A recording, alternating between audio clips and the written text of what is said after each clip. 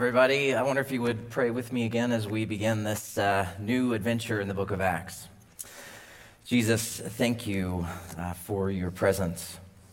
Lord, thank you that you are not far away. Lord, even as Daniel was reminding us, Lord, you are a high priest who is close, who understands, Lord. God, we have huge things happening in the world, and we have things happening right here. Lord, I just want to continue to pray for it. I know people here know, but just I know even as they're here this morning, Lord, we want to pray for Sean and his family as they grieve the loss of Kendra. Lord, as she is face to face with you this morning, but Lord, we ask for your presence to just continue to guide and lead and, Lord, be just a comfort, Lord Jesus. Lord, at the same time as we pray for our friends here, Lord, we are connected through your body, Lord, to the larger church, Lord. There are churches this morning in Ukraine, Lord, that are praying for their ability to be a place of hope and of truth and life. Lord, would you be with them this morning? Would you give us just great hope as we jump into your word, Lord Jesus. Thank you, Lord, for how good you are. Thank you, Lord, that your spirit is here moving and leading us. Lord, we love you, Jesus. In Christ's name, amen. If you have a Bible, I encourage you to turn to the book of Acts. And so if you go to the New Testament, it's Matthew, Mark, Luke, John, Acts. And it's almost this now what? And you saw it right there at the beginning in our series video. I remember this feeling with all three of our babies, that I wasn't prepared, or that somebody maybe had made a mistake by letting me have a baby.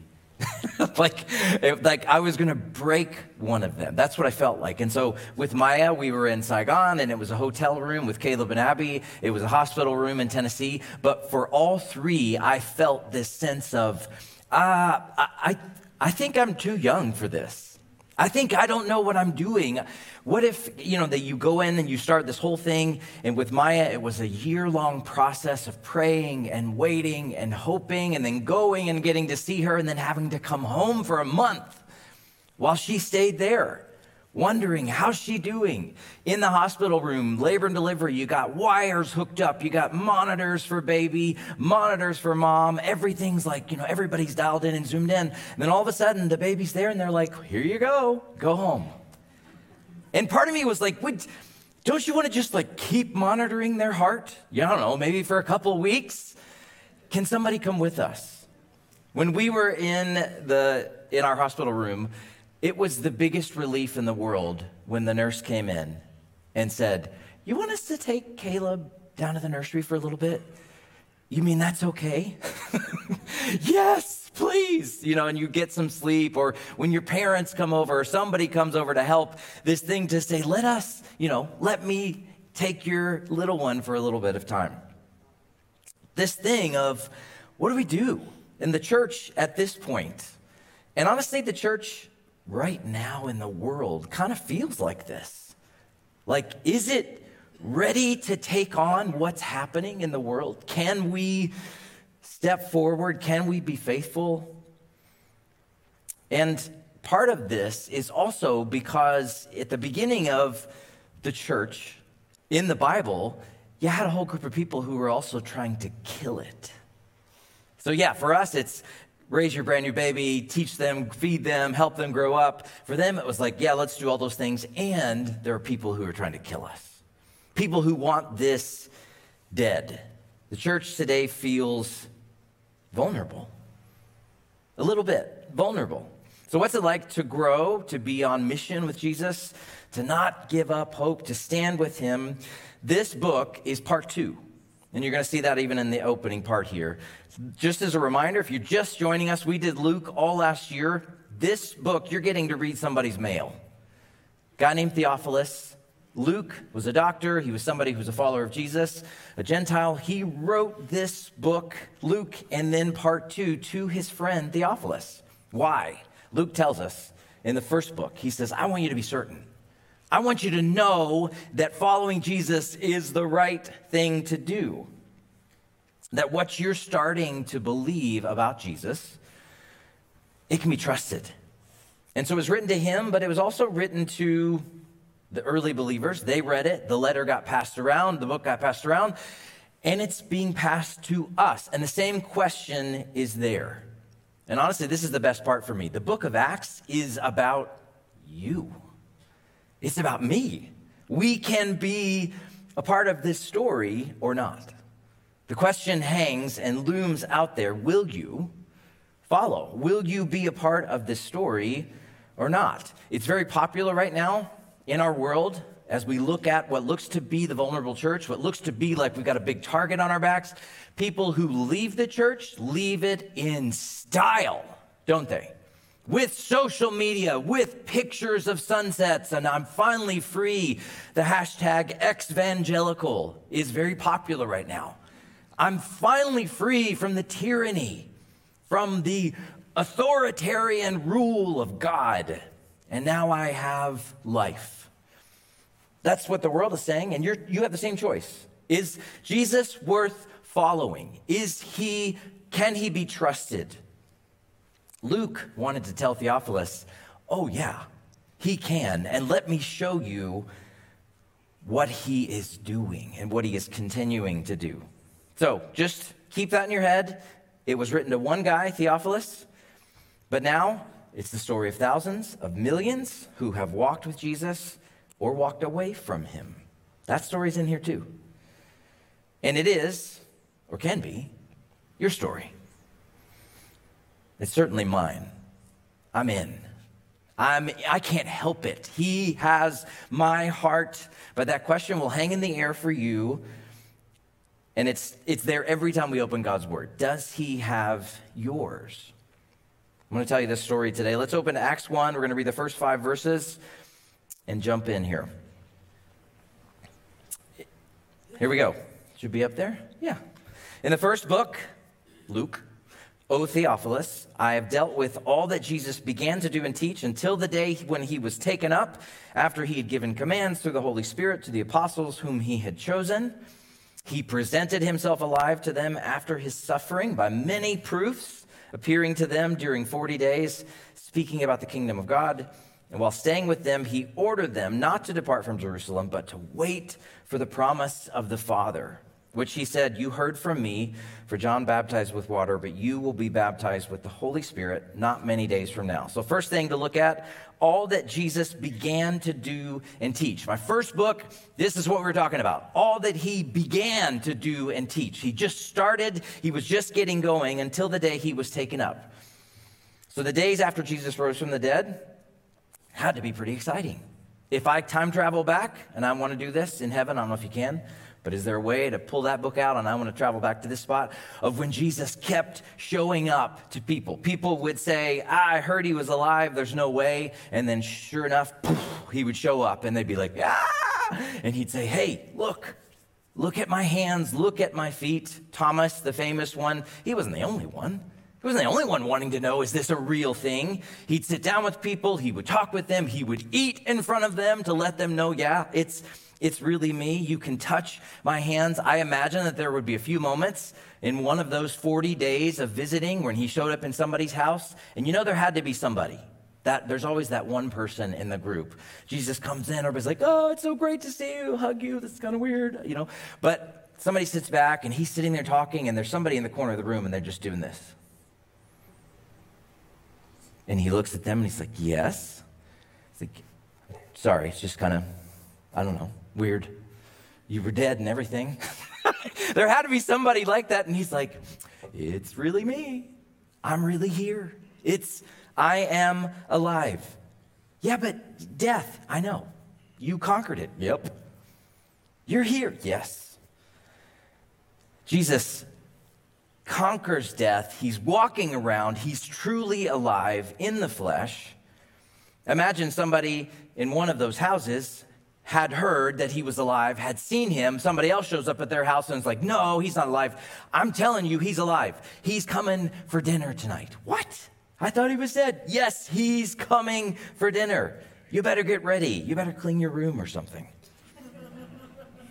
Don't miss, just because we jump into this, don't miss the joy and the wonder and the awe of people getting to see the resurrected Jesus, getting to hang out with him, getting to hear his voice, to see somebody who was clearly gone alive again. So, Luke says that was the first book. Now, I want to tell you about my second book. The one you're reading right now, Theophilus, is all about what Jesus is going to do. He's going to keep doing. So I'll just tell you a little thing. When I remembered as a young believer opening up the Bible, Matthew, Mark, Luke, and John, awesome, man, look at this, all the stories.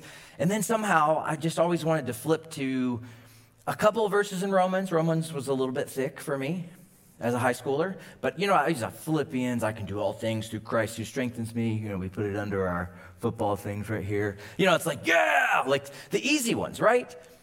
You know what book I skipped? Acts. All the time. I was like, oh, too many people. It's kind of how I felt. Too many stories. They seem to have lots of conflicts. I'm so excited to jump in again because one of the things, I got a book, and the title of the book is this, and I stole the title for the title of our series, The Acts of the Risen Lord Jesus. That's what you're going to see, is Jesus acting. Usually it's the Acts of the Apostles. It even says that in your Bible probably. And yes, they were acting out. The church was growing. But this is the Acts of the risen Lord Jesus in the church, in the lives of people, which is why it should be exciting for us too, because it is supposedly the acts of the risen Lord Jesus in us. So we're going to come back to that phrase again and again, and I want you to start saying it, though. I want you to start asking, Lord, where are you at work? So Jesus is walking around. He's showing up. He's giving evidence for his resurrection. Everyone, though, kind of knew something was about to happen. He had that look in his eyes that he was about to do something. His words to them right here, very specific and direct. Verse 4, he ordered them not to depart from Jerusalem. Stay, wait for the promise of the Father. Wait. But he also had a little bit of a gleam in his eyes. I think the disciples had seen it before, right before he was about to do something crazy, like heal somebody or multiply bread and fish. He would have this look that was like, oh, watch what I'm about to do. And I think at this moment, Jesus is saying, listen, you gotta wait, because I can't contain my excitement for what's about to happen to you. But listen, you've got to wait for it. You got to wait for it. A lot of times you're seeing what happened, what is happening, but you're also getting an example for how things are supposed to work in the life of a believer. There is waiting, isn't there? Do we like waiting? We do not like waiting, ever. Especially not in our Western context. What does our Western context say? Take it now. Get your moment. Grab your 15 minutes. Our world says the opposite of wait. Wait isn't cool. Wait doesn't get you followers. Wait doesn't get you likes. Wait for what? Go for it. Just do it. Nike, like all this thing about all the things. Nobody has a slogan on their product that says, wait to buy this. Right? No, buy it now. You need it now. Nobody says wait. Jesus, the most important person in the history of history, and in the most important moment, he's just conquered death, says, yeah, wait. Wait for it. People that do wait like to tell others that don't want to wait, it was worth the wait. You're like, shut up. Right? I don't want to wait. It's difficult. It's painful. And it doesn't look exciting. What does the early church look like right now? Nothing. People hiding in homes. What are you all doing? Waiting. For what? You know who is super excited, even fired up about this moment? Jesus. He is more excited about what is about to happen than anything that happened in his ministry in Galilee when he was walking around, touching people, healing people. He is more excited about this moment. And part of it is because it includes you, because it includes what's going to happen in the rest of the world. This is when the cat gets let out of the bag. This is when the announcement goes to the whole world. But here's the thing, though. If God is God, all-powerful, if he rose from the dead, can do anything, why should we have to wait for anything? Why can't he just snap his fingers, make it all perfect? Even at this moment, he was murdered. He's risen from the dead. You shouldn't have a PR problem here, Jesus. You could go out. You don't have to wait. This thing has legs. It can go viral so fast. Can you imagine? If he just went and showed up in front of Pilate again, Caesar, head to the other nations, you can get this thing knocked out in a matter of months. The whole world would be, wait a minute, not the whole world, because 1972 would be left out. 2022 would be left. Do you see a little bit of Jesus' long game here? But for them, they're like, let's just do it. At this moment, though, the church looks like a helpless little baby that needs a lot of help, that needs caring for, that doesn't look like it's ready to take on the world. It's fragile. And the world looks at that church. If you asked Pilate, if you asked one of the Romans, if you asked the Jewish leaders, what do you think about that Jesus movement? We killed him. He's dead. They're gone. That's it. Yeah, but what about the whole risen? He's not risen. Rumors. It'll die down. It's over. That's what the world looks at and sees at that moment. They look at the church and they're like, church, stupid. What does the world look at the church right now? What do they say? Stupid. It's nothing. It's a crutch. It's for people who just need to talk themselves into something else because they don't want to face reality. Well, Jesus, can we rethink this whole wait for it approach? Can we try maybe to have a marketing and a PR meeting for a minute? Like, we kind of know how to do things in the West. We know how to get your name out there, Jesus. We could put your name on a water bottle. People will carry it around and drink water all day long, even though I didn't drink water when I was a kid. I'm just telling you, I'm alive still, right?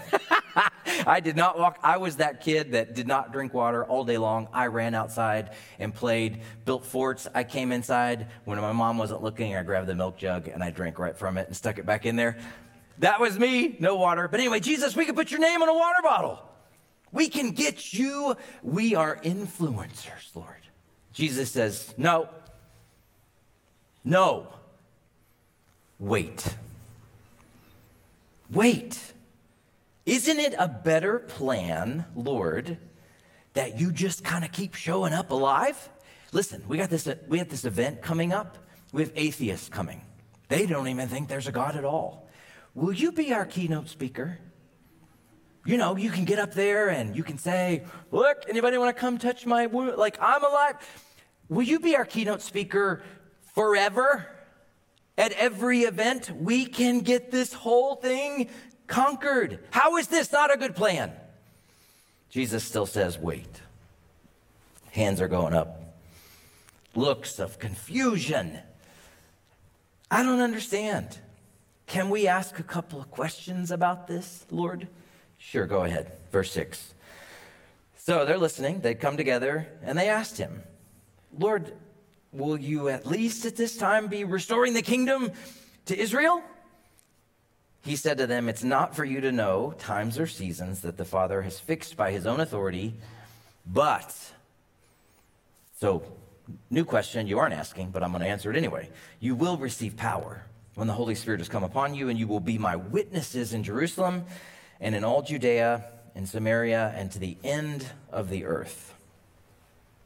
Will you at this time restore the kingdom to Israel? Interesting question, interesting way to phrase it, isn't it? It's right in front of them. That's what they had hoped for. Fix Israel. Fix our national problem. We have Roman oppressors. We have been slaves. We don't look good. We want to look good. We want you to hurt them. We want you to deal with them. They're our enemies. Are you going to deal with this oppressive, awful, dark enemy in the circumstances that we've been staring at our whole lives? Are you going to fix this? Lord, we've been waiting for this. We've been waiting for this. This is what you told us you would do. You bring the sword. You'd conquered. You'd set up your kingdom. Well, are you going to reestablish the sovereign state of Israel? So what's the big deal? Why is it bad to want this? It isn't necessarily. To want justice, to want oppression to be gone, to not be slaves, to have God answer the promises that he set up. But they're lacking in depth and scope. And so he says this: it's not for you to know times and seasons that the Father has fixed by his own authority. Now, one of the things that you want to read in that phrase is this: there are times and seasons fixed by the Father and his authority. There are things that he has decided. Let's put that in our language. Every single thing that happens in the world, including what's happening, conflicts and wars that are happening right now, genocide that's happening in China with the Uyghur people, Afghanistan refugees, you name it. Everything that is happening is all under his control. He plans and works and uses everything for good, for his kingdom, for his glory. Those times, those seasons are fixed. God isn't up there at this big master control board going, oh my goodness, I just have to turn the knobs in the right way to fix stuff. Everything's right on schedule. But he says it's not for you to know the times and the seasons. It doesn't say never. He says right now. It's not for you to know. But there are those things. They are fixed. So there is a time when God will make this whole mess of a world right. You better believe it. He will fix it. Absolutely. Those things are set, but, and here's where Jesus inserts a redirect, and it's a correction. He is correcting. They're asking about their own nation. They're asking about their own circumstances. They're asking about what's right in front of them. You ever do this in prayer? God has bigger things on the agenda, but you're like, yeah, but you need to fix this first. I need you to fix this. This bothers me first. And the Lord says, well, let's talk about this. But you will receive power when the Holy Spirit has come upon you. And what does he do?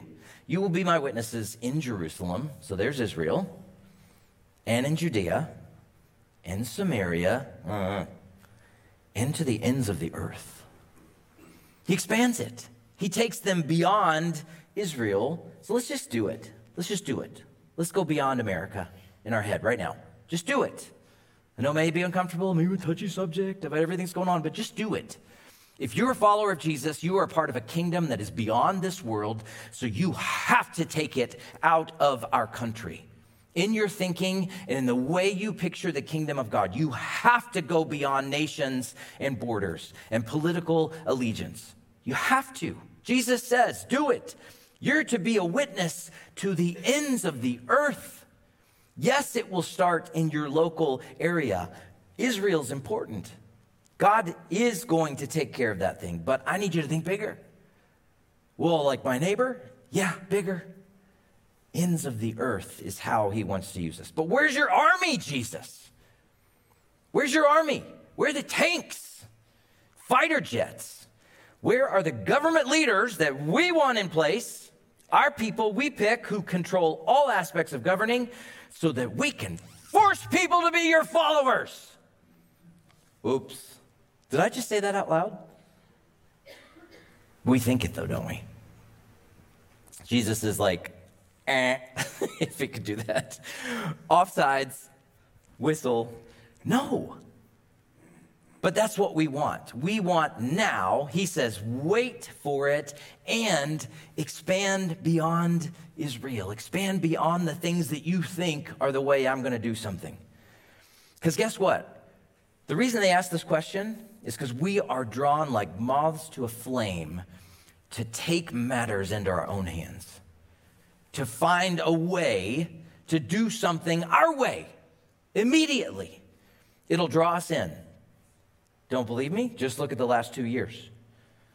COVID and political mayhem are witness right there to the fact that we can be pulled and divided to where we actually think certain people are beyond his reach or not on our team anymore. It will never work. And if we pursue it, it won't be his kingdom, it will be our kingdom. So how will Jesus get this thing done? I'm going to pull from Ezekiel. Not by might or power. Not by might or power, and that is a direct reference to our might and our power and what we can come up with as human beings. But what does it bring? I pulled that from one of the headlines. That's Ukraine. That happened recently. Destruction. That's what we bring when we say, we'll get it done. We'll get it done for you, Jesus. Jesus says, not by armies, not by government, not by politics. You know how I'm going to do this? My Spirit, invading human hearts one at a time, taking up residence in people. This will be my army. You will be my witnesses. This will be my way. Just a reference to some verses maybe you have heard. The word of the cross is foolishness to those who are perishing, but to us who are being saved, it is the power of God. We preach Christ crucified, a stumbling block, because that's not powerful in our minds, but it is Christ, the power of God. Paul said, when I came to you, I didn't come to you with lofty speech or wisdom. I decided to know nothing among you except Jesus Christ and him crucified. I was with you in weakness and in trembling, and my speech and my message weren't in plausible words of wisdom, but in a demonstration of the Spirit and of power. Not by might, not by power, but by my Spirit. So when we think about Jesus' words of correction here, and they are correction, Lord, are you going to get in there and just really destroy our enemies right now? No, it's not for you to really know that right now. But let me tell you what I am going to do, what I want to do, and how the Spirit is going to come upon you. He's nudging them back to thinking about the right things. He came to save the world. So if you missed any of what I just said, I'm just going to redirect in a different way right here and say it again. If you find yourself, maybe because of some similar wrong thinking, like the disciples, or maybe some human effort that you were putting in apart from the Spirit, you may have lost his heart for the world. Maybe we need to ask the question, what does it mean to be a witness for Jesus? And who should I be witnessing to? What kind of person is beyond his reach? Anyone? Maybe the inclination to build my own kingdom or my allegiance to a political party, even the American dream, has caused me, Chad, to at times count someone out or put them in the camp of my enemies. So let's talk about a recent example. Ukraine. Are you praying? Are you willing to give of your prayers, your money, your time to care for people who need the hope of Jesus in a time of crisis? Or was your first thought about the war in Ukraine is that, well, if my person was in office, that wouldn't have happened. I shouldn't have to care about other people in other countries. That's their problem. You'd be like, oh, shoot, I shouldn't be that. But you know, if blah, blah, blah, I listen, I was at a hockey game the other day. Wasn't even in the conversation. Around me, the conversation is like, if blah, blah, blah, was, we wouldn't even, no concern for the fact that people, and as I've watched and read, and I'm sure you have too, I'm watching moms and dads with little ones holding their hands and suitcases packed, standing with thousands of other people trying to get on a train, trying to get out of town so they don't get killed. And my heart breaking, and yet my flesh, well, should it be my problem? What should I be doing? You may be saying, whoa, this is a big leap from Acts to Ukraine. Is it? Is it? Let me show you. I just read this week. Just an article. First, the quote at the top. If the church is not relevant in a time of crisis, then it is not relevant in a time of peace. If we aren't ready for this, what are we doing here? So what are churches doing right now to prepare or to help with Ukraine? Look at this. During this critical moment, our church, which has about 1,000 people attending on a normal Sunday, is also a place of service. We recently conducted several trainings on performing first aid. People are learning how to apply a tourniquet, stop bleeding, apply bandages, and manage airways. These lay people aren't going to become doctors, but this has given them confidence to care for their neighbors if necessary. You may be wondering, where in the world is this church? Right in the middle. Right in the middle. And their training, they're regular people. Imagine if you saw Isaiah or somebody from announcements saying, hey, PV, this Wednesday, we will be giving training on first aid, how to apply a tourniquet, how to manage airways, how to stop bleeding for our neighbors who are going to be getting bombed. This is the church, and I love this at the bottom. You can barely see it, but it says, we decided to stay, both as a family and as a church, because we want to help. We want to serve people. We want, as they are fleeing, we want to tell them there's hope in Jesus. Notice what they're not doing.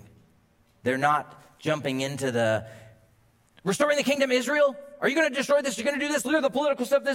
It's not that we can't care about those things, then we don't want to pray about them. But the Lord says, I got a different mission for you. I have a different place for you.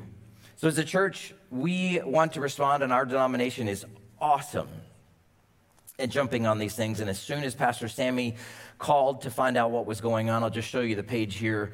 This is on the EFCA's site. It's easy to find because you can just go to our website. We have a link on the front that says refugees in Ukraine, how to help, how to support, how to pray, how to give, whatever God is leading you to do. But there's a need. It's a way for you to practically, offer yourself to the Lord and to pursue being the church. It's a good thing. It's a good thing, and it's an easy way also, if you have maybe erred in the way you've thought about things, to kind of reset, to pull yourself back in. I want to tell you something, and I'm more than a year now off of the IV of social media and the news. Like, I've been unhooked from the matrix for over a year now. Okay? Now, I just want to tell you, and I'm not saying you have to do that, but can I tell you that the air is really good out here? It's amazing if you pull out of that doom scrolling feed and you start listening to God's heart. It is easier to find the cross and the path of the gospel through things like this, through things like COVID. How to be somebody who's a grace person in the middle. I'm not saying I'm perfect, but I'm telling you there's air. And so you can look at these things and your heart can break and can say, okay, Lord, what can we do? How can I be a witness? How can I not get caught up in the conversations? My question, and I think the early church people, this is just the first conversation they have with Jesus just before he leaves. So far, he has said, wait, and he said, wrong question. Okay? That's how it's going. He's risen from the dead, and he said, you're going to need to wait, and you're asking the wrong question. I'm going to do something totally different. I've mentioned to you The Chosen. Watch The Chosen. Oh my goodness, watch The Chosen. If you want to fall in love with Jesus, watch The Chosen. The one where he recruits Simon the Zealot. A zealot was somebody who was politically motivated, who would kill people for their cause. It's this beautiful scene with Simon by the river. Jesus comes up to him and he's got this dagger that's like a sacred dagger. He's been training for years to be a part of the Zealots. And Jesus says, can I see your dagger? And Simon just pulls it out and he's like, almost like, this is just a treasure to me. And Jesus goes, boom, throws it in the river. And he's like, what? And he's like, you're not going to be needing that. We're doing things differently. Wait. Ask a different question. Not by might, not by power, But Jesus, why don't you just stay? Why can't you just fix it all right away? I'm excited about the last few verses. We'll finish up here, but I learned something new this week and just feel like I'm learning it for the first time. I know I should know, but I didn't. And God's just teaching me, and it's exciting, and I want you to be excited about it too. Let's read the last 2 verses, and then we'll talk about it and finish. So after this, a bit of an intense conversation and a bit of struggle, the fact that they're going to wait and that Jesus is already correcting them, he says, when he had said these things as they were looking on, he was lifted up. Like, not like, we worship you and we lift you up, Jesus, you're amazing. No, like, like picture a rocket, just like he's going. Everybody's like, oh my goodness. And a cloud took him out of their sight. And while they were gazing into heaven, I hope somebody took a picture of this. But for real, I just want to see the look. Everybody's standing there. And I bet it was just this tiny little crowd too. This is the beginning. This is a baby church. They're gazing into heaven as he went. Behold, 2 men stood by them in white robes and said, Men of Galilee, what are you doing staring into heaven? Quit gawking. This Jesus, who was taken up from you into heaven, will come back in the same way as you saw him go into heaven. Listen, look at the 2 phrases there. Into heaven, into heaven. So they were looking on. He was lifted up. He's gone. I can't believe it. There's truly this sense of, we said it in the series video, now what? What do we do now? And where's he going anyway? Why does he have to go? Angels had to love their mission at this moment. Those guys were like, can we go? Go. Okay, woo! And they get there and they're just like, hey, everybody, what are you doing? Can we tell you what's going to happen? Smiles on their faces. This Jesus who was taken up from you into heaven will come in the same way as you saw him go into heaven. What just happened? 5 key events define Jesus and his ministry on earth. Incarnation, taking on flesh. That's number 1. Transfiguration. With the disciples up on the mountain, what does he do? He pretty much takes his skin and goes, and the light goes. He shows them who he really is. He's standing there with Moses and Elijah, and they're like, oh my goodness, it's really you. Incarnation, transfiguration. Anybody know the next one? Hint, hint, hint. Crucifixion. They all have IONs. Crucifixion, resurrection, and guess what the last one is? Ascension. It doesn't get any playtime on the radio station of Jesus, Christianity, churchianity, whatever. It doesn't get playtime. Crucifixion, all day long. There's another song about the cross. Resurrection, yeah. Ascension, not so much. It's kind of like a page turn. Feels like this thing, it's like, well, yeah, he went. Douglas Farrow is a theologian. He says that this event is the hinge. That Luke and Acts, if Luke and Acts are 2 halves of this huge book, they hang on this hinge of the ascension. It is so important. John 16:7, Jesus said, I tell you the truth, it's better that I go away. It's to your advantage that I leave. If I don't go away, the helper can't come. If I go, I'll send him to you. So why is it better? Because when he goes into heaven, something happens. Something else can happen following that, but something happens. I had a question, though. Doesn't this mean that the incarnation is now just a memory? Because God is no longer, he's with us, with us. He's with us in spirit, like we say, we understand that. It's a spiritual kind of term. But he's not walking around with us. Wasn't that better? Isn't the incarnation wow, why didn't we get to be a part of that? Why do we have to have the invisible Jesus? Everybody, they got to see the real in the flesh Jesus. Why do we get the invisible Jesus? Isn't it just a memory? Isn't it going back to the old way? It seems like Jesus just had to run a difficult errand to earth to get this whole cross thing done, and now he's back. Whew, So glad. It was so dark down there. But now I'm back in heaven. We need to change our thinking. Why did Jesus need to ascend back to heaven? Today's message title gives you a little bit of a hint.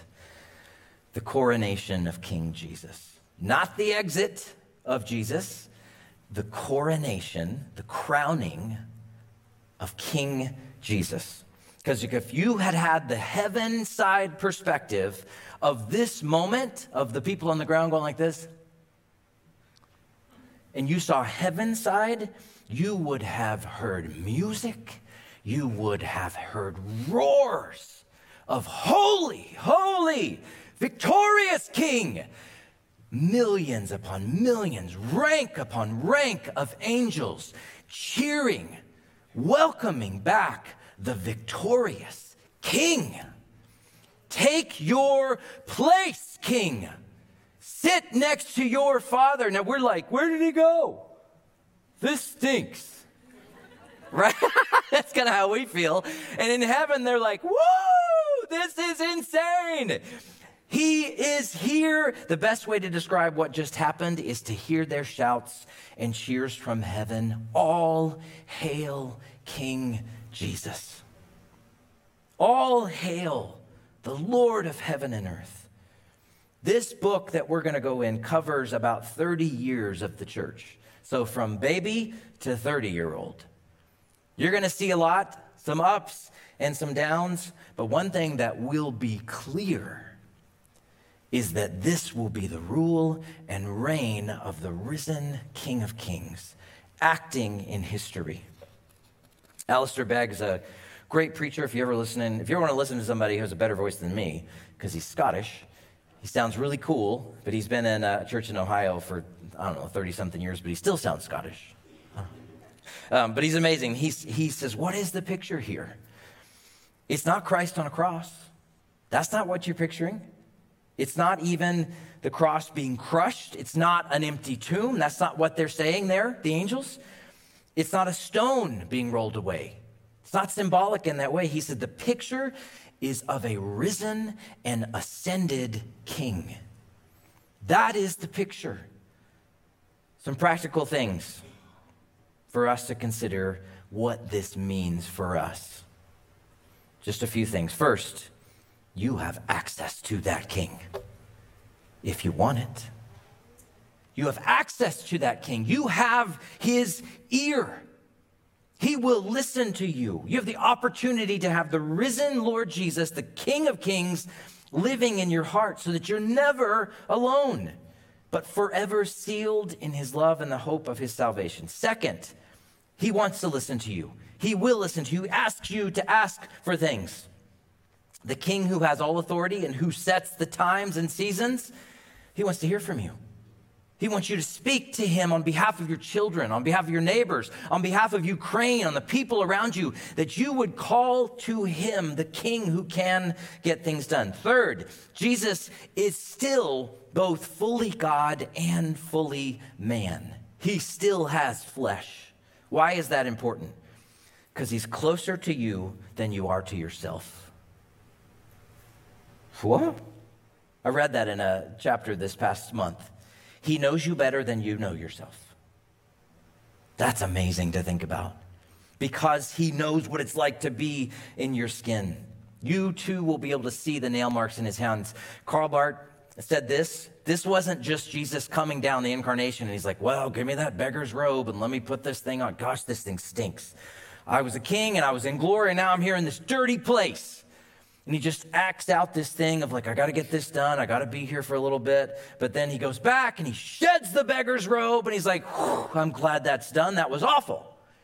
Is that what he does? No. He leaves still human, still God, so that he can forever call you brother, forever call you family, daughter, son. That's the importance of him ascending as the risen Christ, the human and God risen. Fourth, the enemy's plan to destroy you has been foiled, dealt with, mocked even. Ephesians 4 What does it say? Grace was given to each one of us according to the measure of Christ's gift. Therefore, it says, when he ascended on high, he led a host of captives. Not only did he come in as the risen and conquering king, he's dragging the enemy behind him and saying, dealt with. Death blow to the enemy. Fifth, you're seated with him in heavenly places. You too have ascended. You're saying like, where did he go? What are we doing? No. Ephesians says, oh, hey, by the way, you're seated with him. In Christ, God being rich in mercy because of the great love with which he loved us, even when we were dead in our trespasses, made us alive. That's our verse as a church. Together with Christ, by grace you have been saved. And here it is. And raised us up with him and seated us with him in heavenly places in Christ Jesus. Why? So that in the coming ages he might show the immeasurable riches of his grace and kindness toward us in Christ Jesus. Sixth, he is with you. His authority is with you. He won't leave you. From Matthew 28, Jesus said, all authority in heaven and on earth given to me. So go and make disciples. Baptize them in the name of the Father, the Son, and the Holy Spirit, teaching them to observe all that I've commanded you. Behold, I'm with you always to the end of the age. There is a season of waiting, and I think it's important for us as a church to wait on the Lord, to ask how we should be in 2022 and in this culture and in this time. I think sometimes that plays out in individual relationships. We are to wait. God says, well, just get in there and just hammer them. No, he says, by my Spirit, listen. Not by might, not by power. Why can we be confident in this? Because of his ascension, because he's seated, because he's ruling and reigning. Let's pray. Lord, thank you for just jumping in an intro here. Lord, I'm so thankful just for my own heart of opening the book of Acts this past week and just being amazed at even just the change of how I see it. Lord, that this is you at work, because it's so easy to think, well, I better get to work. Look at all the things the apostles did. Look at the early church. Man, I'm nowhere near that. I live in Winona. But God, you are acting, ruling, and reigning.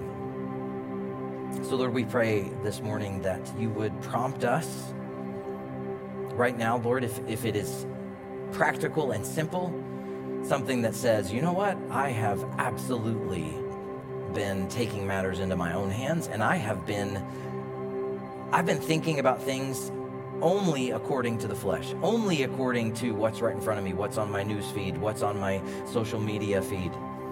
I've been making decisions based on political things. I've been making decisions based on opinion of people around me and of what the culture has said. And I haven't even asked you, Jesus. I haven't even asked your Spirit. I've been ignoring your Spirit. Lord, maybe that's a place of repentance for us this morning. Or maybe there are some of us who have felt isolated and alone, and we just need to hear you calling us home to say, you are mine. I bought you with a price. Or give us the courage to surrender. And Lord, others of us, Lord, we need to rest in the fact that you are not asleep at the wheel. Lord, you are ruling and reigning. Times and seasons have been fixed by you. God, things are moving forward according to your plan. The question is, are we moving with you? Lord, give us courage to stand with you, not worry about standing with others, to stand with you. And Lord, to remember and proclaim that you have all authority, that you are worth the wait. God, give us great courage as a church. Lord, we're small. We're in our small little town here, but God, we have a big Savior. We follow the King of Kings. Lord, we are your servants. Lord, give us courage to step out in faith, Lord. God, I would be dishonest if I didn't say, Lord, that every time there's a need that's out there, Lord, it seems to be the same time where we're kind of struggling to make ends meet. And that is the case. But Lord, you give us the grace to still say, hey, this is something that we can do. we can listen to the Lord, we can pursue, we can trust, we can give of our lives and our hearts and our money and our time, however he's leading us. God, we want to honor you as King this morning. We pray you would pursue us, Lord. Let our hearts respond as we worship now. In Christ's name, amen.